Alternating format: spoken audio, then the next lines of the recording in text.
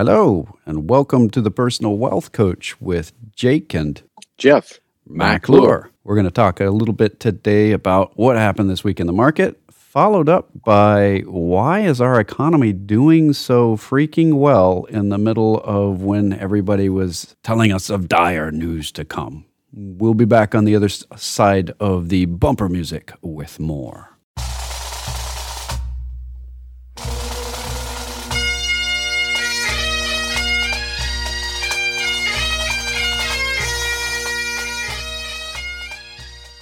Once more unto the breach, dear friends. Else fill the wall up with our English dead. Hello, ladies and gentlemen, boys and girls. All the boys and girls definitely listen to economics programs. For sure. I'm not living in an imaginary world. This is the Personal Wealth Coach, and we got to start with disclosures because we're regulated. Disclosure number one, we're the Personal Wealth Coach. That's the name of the podcast. It's also the name of the SEC-registered investment advisory firm that these two weird bald guys are paid by and run and stuff. Just because the firm is registered with the SEC doesn't mean that the SEC has somehow granted us some anointment of anything. They don't do that. I don't believe it's anywhere in the code that they are allowed to anoint someone. So there's no favoritism there. Maybe. I wouldn't be surprised.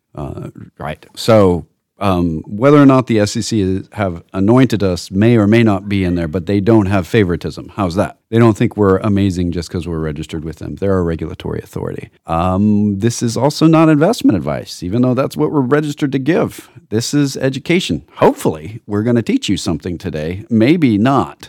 Maybe we're just going to talk. And you want to give your handy-dandy, wonder-filled, very fast and radio ease disclosure. The information we present on this podcast has been obtained from sources we deem to be reliable, but we make no warranty or guarantee as to the accuracy or completeness of said statements. See, we're supposed to play that in a monotone at about 3 times the speed, but we're not going to try that. So anyway, that's the end of the disclosures. What happened in the market this week? Well, if you're looking at the SPX, which we do, the Standard & Poor's 500 stock index, you're probably a happy camper because it passed through 5,000 and at the end of the week closed at 5,026.61. That's up 1.37% for the week, 5.38% this year, and almost 23% higher than where it was a year ago. Yay! And it was great rejoicing. However, don't you love it? That's not a but it's a however. A however is an educated but. Did you know that? However, yes. However, the Dow Jones Industrial Average slipped downward, and the Dow Jones Industrial Average is kind of sagging, despite the fact it has some large cap stocks in it. And the large cap side of the market is where the growth is right now, like Caterpillar and Walt Disney, who turned in record earnings this week and went down, which tells you something, and we'll talk about that in a little bit. Yeah. So we also follow the CRSP U.S. Mid-Cap Value Index, and it only was up 0.07% for the week. It is still below where it started the year a little bit. It is still certainly below its record back in 2022. It is 23% higher than it was a year ago. And that tells you something. The large tech, high growth, high price to earnings multiple companies, about 7 of them, that have been dominating the S&P 500 are continuing to dominate the S&P 500 and drive it up while the rest of the market is just kind of plodding along. As a matter of fact, I refer to that value index as the tortoise in the race with the hare, and the hare is shooting upward, moving very, very fast. This reminds me so much of the late 1990s. And that did not end well. So Who knows what the future holds? I don't know. Well, it did. It didn't end. You say it didn't end well, but we're here and we're doing a lot better than we were there. Right, so there just was some bumpiness in the middle. Well, the SPX running off and leaving the rest of the market behind did not end well for the people who jumped on and made it do, because the Standard & Poor's 500 stock index is rising so fast because 7 stocks are rising really, really fast. And they're rising really, really fast because a lot of people are pouring a lot of money into those 7 stocks, which is what happened at the end of the 1990s. And if you were investing in the rest of the market, you saw some slow, steady gains. And then in 2000 through 2002, when those super stocks cratered, you didn't crater with them. And I don't know if that's going to happen again, but it sure looks that way. We have some good other similarities that we'll be talking about on the subject as well, about index investing, passive investing, and how that relates to exactly what we're talking about. It's something else that's very similar to the late 1990s. But back to the market. Well, we've got lots of good stuff coming. Back to the market, which sounds like a female mark, but that's all right. The benchmark 10-year U.S. Treasury note crept a bit higher to 4.17%. Now, there's a meaning there, too. It's about 12% higher than it was at the beginning of the year, but substantially lower than it was last October. But if you look at it over a longer period of time, other than the pitch upward in October, what we're seeing, let me back up. The short side of the market, I shouldn't say short, that's not a good term. The very short maturity side of the market, of the bond market, the 1 month, 2 month maturity Treasury securities are still yielding over 5.5%. You go all the way out to 30 years, and you're looking at about 4.38%, 4.37%. So what we've got is a yield curve that normally the shortest maturing treasuries, the 1 month, 2 month, 3 month, and so on, have the lowest interest rates. And the 30-year has the highest interest rates. And there's normally a pretty substantial difference between them. Right now, the very short-term maturing treasuries still have a much higher interest rate than the 20 or the 30, and certainly than the 10. As a matter of fact, it's what's called a belly in the market. The 10-year treasury, which is the benchmark, is the lowest yielding on the whole curve. That's weird. On a scale of 1 to 10, that's weird. I'm going to have to say that. Where is weird on the curve? Well, we've just established on a scale of 1 to 10, it's weird, and that means the U.S. 10-year Treasury. There you go. I suppose. Well, it's weird at the short end, it's weird at the long end, and it's one of those things that. So you just established it's weird in the middle. It's weird on the short end and the long end. It's just weird all over the place. Somebody might say it was weird. Yeah. I'm going to go out on a limb, which I rarely do, but I'm going to. Make sure it's not rotten. Just double check it. Are you wearing a harness? Yeah. Okay. I'm sitting down. I'm very anchored. Just make sure you're clipped in when you go out on the limb. Okay, go ahead. We're going to see the Federal Reserve very slowly reduce rates towards the end of the year. There's a lot of people out there who still are firmly convinced the Fed is going to have to yank the rates in because there's a big recession coming. No, what we are seeing is an acceleration. The reason we have seen this rise in the S&P 500 is those big companies that are oriented on the new technology of artificial intelligence and digitalization are turning in phenomenally increased earnings, much higher than anybody expected. And there's a reason for that, which is being explored in economics right now. We have some bad paradigms on that. We'll get to that. But let's simply say that, let's talk about the oil for a moment. Oil also rose a bit. It crept upward to $76.49 a barrel. Why are interest rates and oil slowly creeping up? Because the economy is accelerating and loan demand is rising. That is normal behavior. As a matter of fact, the 10-year and the 30-year are sitting pretty much where they should be. It's the short-term rates that are high that are weird, and they don't appear to be slowing the economy down. The economy, I think, is slowing down, not because the Fed has imposed higher interest rates, but despite the fact, I shouldn't say it's slowing down. It isn't slowing. Its rate of growth is slowing. Yeah. The rate of acceleration is returning to something that is sustainable. Now, frankly, what we saw at the end of last year and what we're seeing at the beginning of this year is still a growth rate that is not long-term sustainable. We're going to have to slow our growth rate a little further. And if you don't understand that, if you think, well, as people did in 2016, we'll have 4% growth into the future. Well, no, you can't. And if you don't believe that, try to drive down I-35. Yeah. If you're in Central Texas, or drive on any other major highway, and you realize there's as many trucks on that highway. We're getting close to saturation in transportation, and transportation is critical to this, and that's the markets. Yeah. So another aspect of that, since we're jumping right out of this, the similarities between the 1990s and today are staggering. Our economy is still growing despite of a lot of headwinds. The 7 companies that we keep talking about, they're called the Magnificent Seven. There's a lot of different people that have given different nicknames for them. The most often used is the Magnificent Seven.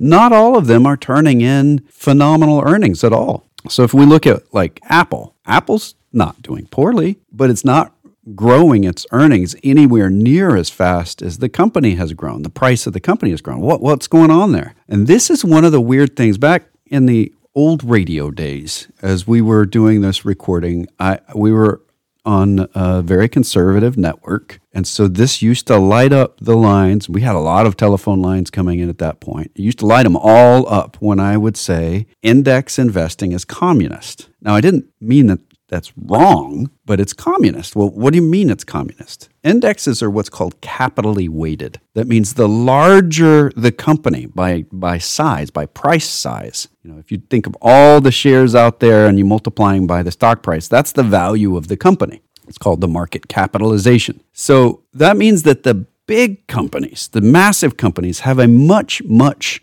bigger impact on the performance of the market, which is reasonable. I mean, if the 500th largest company in the United States is probably not one that you're familiar with. I know I'm not. I think we have 503 in there right now. But if it's the smallest one on that list, you've probably never heard of it. Neither have I. Its movement today should not move the market drastically. That's reasonable because an index is a thing that you use to measure the market with. So these big companies are doing great, but this is the deal, is that, the old coffee makers where you put the water in and it had a little vial on the side of the container that like a bubble vial with lines on it that told you how deep it was on the inside. They skipped the bubble and they just go straight to putting it clear on the side of the coffee maker these days, but shows you how deep it is. Well, if you took your water and poured it into that little bubble thing, the glass bubble that shows the depth on the inside, you'd fill that bubble up a lot faster than you fill up the stuff inside the coffee maker. What's interesting about this is that when people buy an index fund, that's what they're doing. They're reinforcing an already existent size difference between companies by giving more money, in essence, making the stock price higher, to bigger companies than they're giving to little companies. And when you look at the percentage of people investing in what are called passive funds, a lot of them are tracking the S&P 500 index, which means as soon as a company gets into the index, even the 503rd smallest, its stock price goes up immediately. When it comes out of the S&P 500, it's already getting smaller, or it wouldn't be coming out. The day it gets out, it drops drastically. Being in the index shouldn't affect the profitability or the value of the company. If you're thinking about a bunch of people sitting around making something, whether or not you can buy them should change their value, but just measuring their value shouldn't change their value. So the index, in measuring things, didn't change their value until they started being used as an investment vehicle.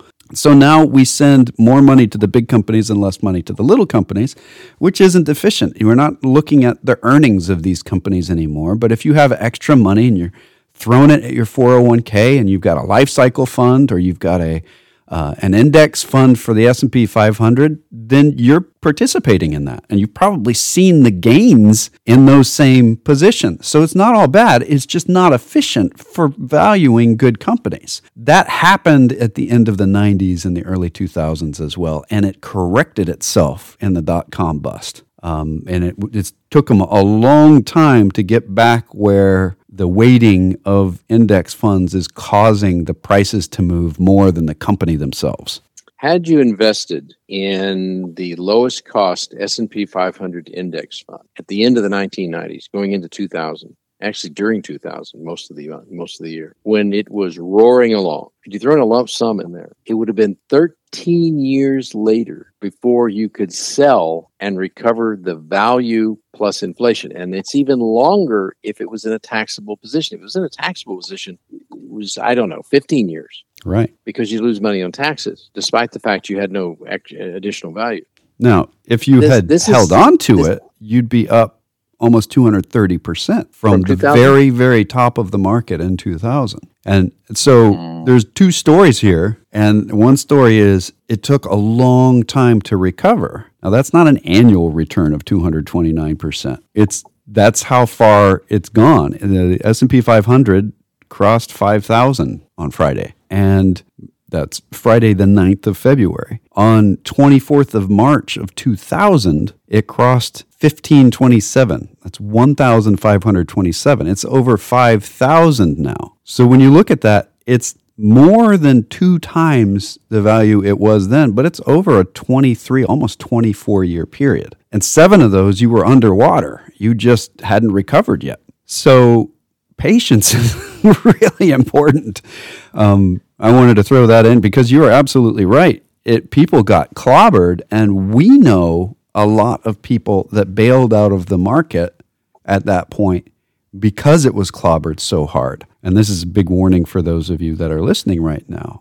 If you're experiencing large growth in your portfolio, high growth, that never comes without an opposing risk. There's always a risk associated with high performance. The high performance in academia is called risk premium. That's exactly what it's called. Back to you, sir. Since that high in 2000, you might want to consider that $5.38 in 2000 would take $9.14 to buy today. Yeah.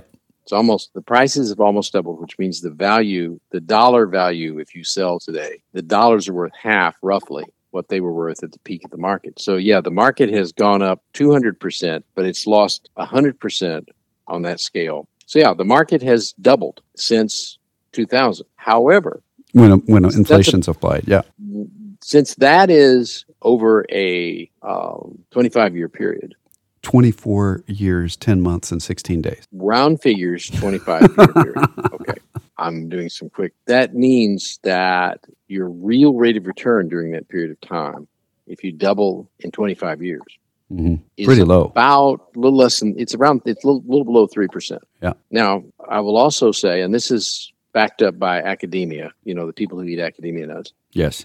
Had you bought into value indices during that period of time, which were not overpriced, and just continue to hold during that period of time, you would have done better. Now, that's not to say that this will happen in the future. I'm not telling you that. I am saying that the top 7 stocks that are driving the S&P 500 are at this point speculative. That doesn't mean they can't grow for the next 6 years like a weed. And They might do that.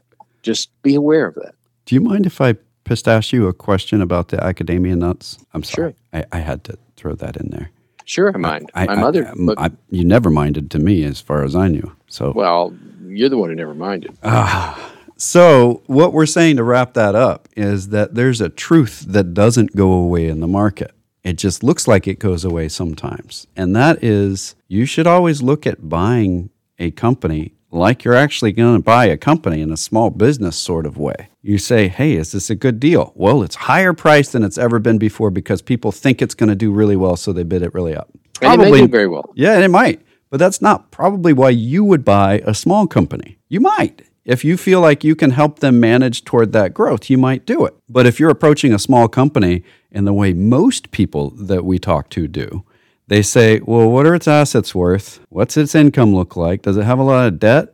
What, you want me to pay 40 times that to you? No, I'm not going to. No, that's just the reality of some of the big companies right now is that. And go ahead.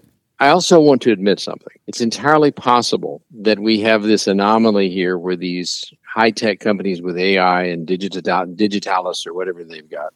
I think they have the new electric typewriters. I got it. They just have bigger screens. Could be. Are going to change the world and do a lot better. And I think some of them will. I think it's going to happen. I guess the lesson that I'm recommending is don't go all in to high-tech, very large growth company stocks and think it'll keep doing this forever. Because history suggests that it probably won't. Yeah. And when we look at the more than 1,000 companies that introduced themselves to the public auction market, their initial public offering was in 2021. Mm-hmm. About 90% of them don't exist anymore. And they all thought that they were going to do well, or they wouldn't have done it. So having some judgment about a startup is really important. And when it gets to, for instance, venture capital, about 90% of venture capital, you have to put air quotes around this next word, ideas fail. Those ideas are just investments. So they have to make enough on the 10% that make it in order to stay profitable. When that ratio changes, when everything's doing well, that's when we start waving our hands. Now, everything can do well for a long time. The roaring 20s was a decade where we were seeing unemployment skyrocket, and we saw the market skyrocket with it. When we think about 2000 and the dot-com bubble, the whole term irrational exuberance came out of that. It took 5 years from that term being used before the market dropped. 6. 6? So the years. first time it was used. Yeah. That's what you heard me say 6 years a minute ago. Yeah. So that concept, when we're looking at this, you need to be aware if your portfolio is doing well, it could drop harder than it grew. That's a normal thing in the market. Why do we keep reiterating that? Because if you're well diversified and you have patience, historically, you've done really, really well. Not jumping out of the market and back into the market, being diversified and having patience. So don't double down on growth just because growth is doubling down on itself. This is not Vegas. This is long-term stuff. And if you want to make the decisions the way that long-term wealth makes the decisions, you look at what the thing is worth that you're buying and you ask a reasonable question. Can they earn enough to pay me back for what I'm paying them? Not will somebody else pay me more later. How well is this company doing and will it pay me back eventually? I think those are important concepts, and it's true no matter where we are in history. We just happen to be right now in history, right now. But guess what? At every other point in history, they could have said exactly the same thing. Yeah. It's always right now. And one more parallel, and we're getting a little long on this, but one more parallel. In the 1920s, I guess it was 1920s. Yeah, the Nifty 50 were the stocks, and they included high-tech companies. Some of those high-tech companies still exist, some of them don't. But with a major bull market and new technology being introduced, there's always a small number of high-growth, large companies that do very, very well until they don't. And when they don't, there's generally very little warning. That's not to say you should stay completely out of that. Heaven forbid. I'm not saying that. I'm just warning people that if you put all your money in S&P 500 index fund and it does what it has done historically following periods of time where it's behaving this way, you're not going to be very happy in a few years. Yeah. Matter of fact, I give it about 6 years. The way we look at this is the same education that we give in the top of a market and the bottom of a market. Live within your means. If you need more means, figure out a way to earn it. Yep. Save what you can. Make sure that you have money in a easily accessible location. A bank is a great idea there. Make sure you have enough to make it through rough times. Then invest and do it with discipline. It's not sexy. None of what I just said is sexy. You're not jumping on crypto. You're not looking at the hottest stocks. You're investing with discipline, saying this company is worth what I'm paying for it or less. Not what do I think it's going to be worth in 10 years. It's worth right now more than I'm paying for it. If that's your opinion, you're making good decisions every day. So that's something we say in an up market and a down market. We're in an up market right now. We'll say it at the bottom too. All right. If you'd like to talk to us off the air, we actually do this sort of thing with advice tacked on to it for a living. And we have a great staff who on the weekdays is going to answer the phone. On the weekends, we have voicemail, but there's never a phone tree because we're the personal wealth coach and we don't like trees. Wait, that's not what I meant to say. Okay. So if you'd like to contact us locally, the number is 254-947-1111. Or if you should have that archaic landline still attached to some phone in your house, it's toll-free, 1-800-914-7526. That's 800-914-PLAN. You can go to our webpage, thepersonalwealthcoach.com, where we have a large bank of newsletters going back a long time. You can read them there, or you can sign up and get them every week. We also have an archive of podcasts and radio programs going back quite a bit. So take a look. Until next time, this has been The Personal Wealth Coach.